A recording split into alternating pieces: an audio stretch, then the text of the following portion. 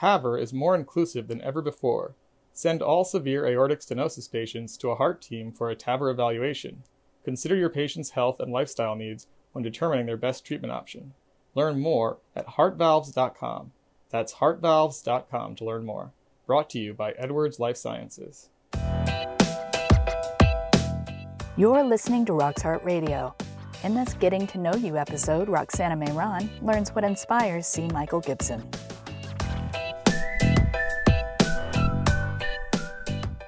Roxana Mehran, taping another episode of Rock's Heart Radio, and this episode is a Getting to Know You episode. You know, getting to know you. Getting to know all about you. And who could that be but Gibson, Mike Gibson, my dear friend, my brother, my confidant, advisor, colleague, collaborator, my God. So Mike, welcome to Getting to Know You episode. This is an episode where we try to dig a little bit deeper for people to get to know a little bit more about you. I know a lot about you, but I want you to share it with the listeners. And first, tell us where you were born, where your roots are. I was born in Oklahoma and spent a lot of my early years in a town that was recently highlighted in the Washington Post, Stillwell, Oklahoma. The average life expectancy is 56 years, the worst in the United States, worse than a lot of parts of the world. So a lot of Native Americans there, a lot of obesity, a lot of diabetes, a lot of alcohol, a lot of prescription drugs. So access was a big issue, not just for medicines, but also, and I talk a lot about this when I talk about the open access movement. You know, I really rambled around in a car repair shop, and one day my grandma said, why don't you go down the street, here's a nickel, why don't you go down the street and buy a book, you know, and quit dreaming about becoming a stock car driver. That was my goal in life. So I went down the street and I got the, I could only get one book in the encyclopedia, so I got the letter C. I don't know how. Oh. And for a brief moment there, I was completely caught up on everything that was going on in the world with the letter C in 1927. Oh, wow. Yeah, that was my internet. Wow. So what were some of your favorite letter C's in there? God, I can't remember. Yeah, that's amazing. So you read it cover to cover, and you were just mesmerized. Yes. And then, how did you end up in medicine? I don't really know. My father ran away from home at age 17 and was essentially kind of homeless. Went to college at Arkansas State Teachers College. Recently, my daughter Grace, when she was applying to colleges, she said, hey, do you think I could get into where my granddad went? And we looked it up, and the acceptance rate was 98%. And I said, honey, I think you could get in. Oh. But then he eventually got into University of Arkansas, lived in the library, you know, it really is very... So he was really smart. He was smart, and then he was a labor negotiator and worked his way up, and he actually, as a self-made man, became a CEO of a Fortune 500 company. Oh. For a brief period of time, but he was too big of a maverick, and the board let him go. And he went on to go do turnarounds and presidents of different companies.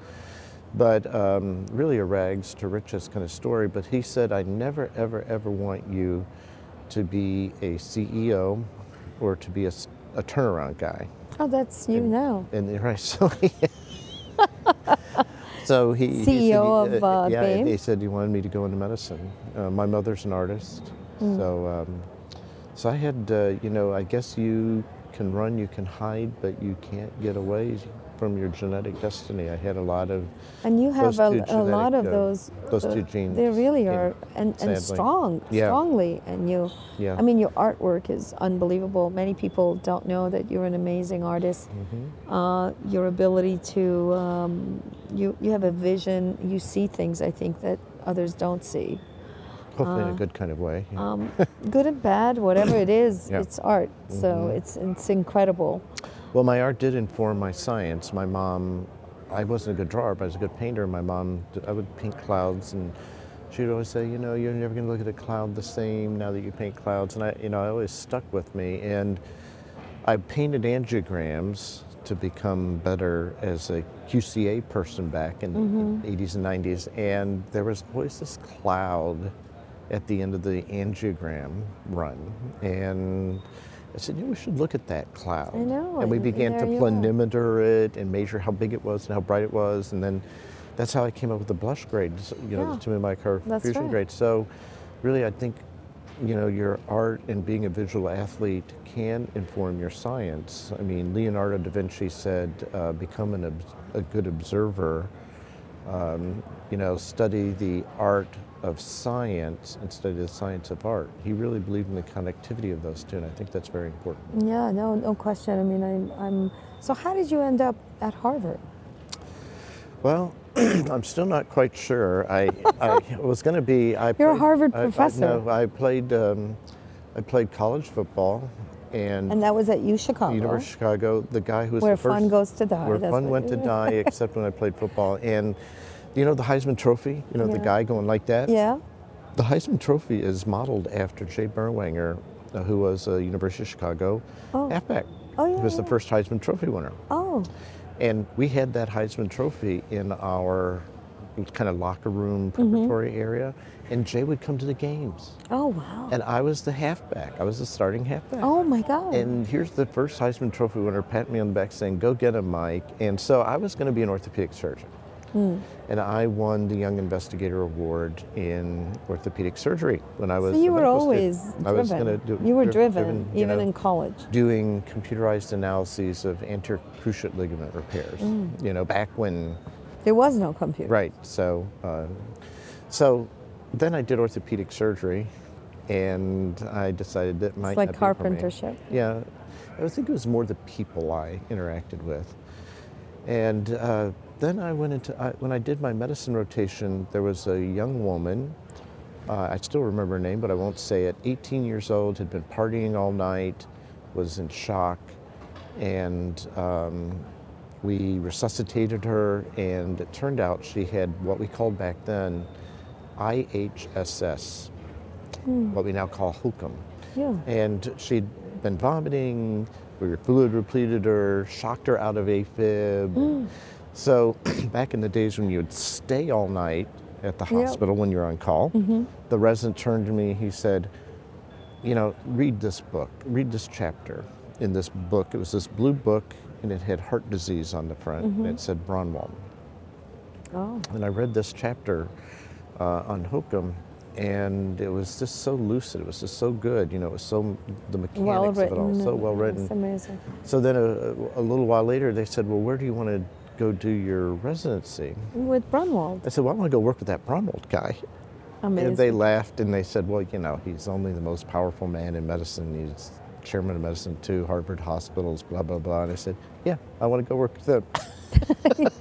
So you're driven, and Yeah. you look for the goal and you go for it, right? Yes. I think so. That's one of your assets. And stay focused. Yeah, you're very focused. Like and I see it in you that you want to do something, and right now, what do you want to do right now that is like so important to you? I want to go take a nap. No, other than that, I think what you started with is where you went, and the Yeah. social determinants of health, Yes. and all the things we just talked about, and Yeah. how the life expectancy is so low in certain places and Yes. going up. No, I obviously, I've dedicated a big chunk of my life working with 2,200 physicians over the past 14 years, creating a textbook that's free, open access, and I think we're there. We've created 130,000 chapters, which equals about 13,000 disease states.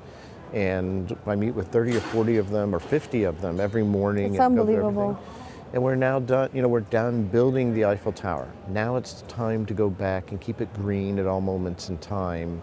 And I think, I want to do things that are transformative, and this is certainly, I think, on an educational side that's transformative. But what you're doing on social media is transformative. It's the first thing I do.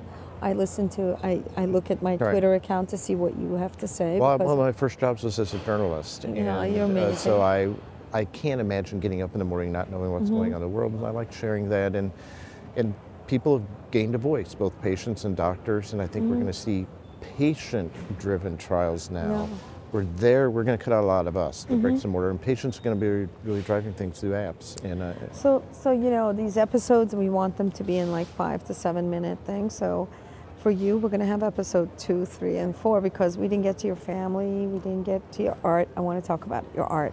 I want to talk about your photography. There's so much to talk about. So yeah. This is episode 1, how you got there, what you did, and we'll come back. Great, thanks. You promise to come back? I'm always here for you. Mike Gibson, you're an amazing guy, and I'm so glad we're just touching the surface of getting to know you. Thank you for being here. Thanks, Rox.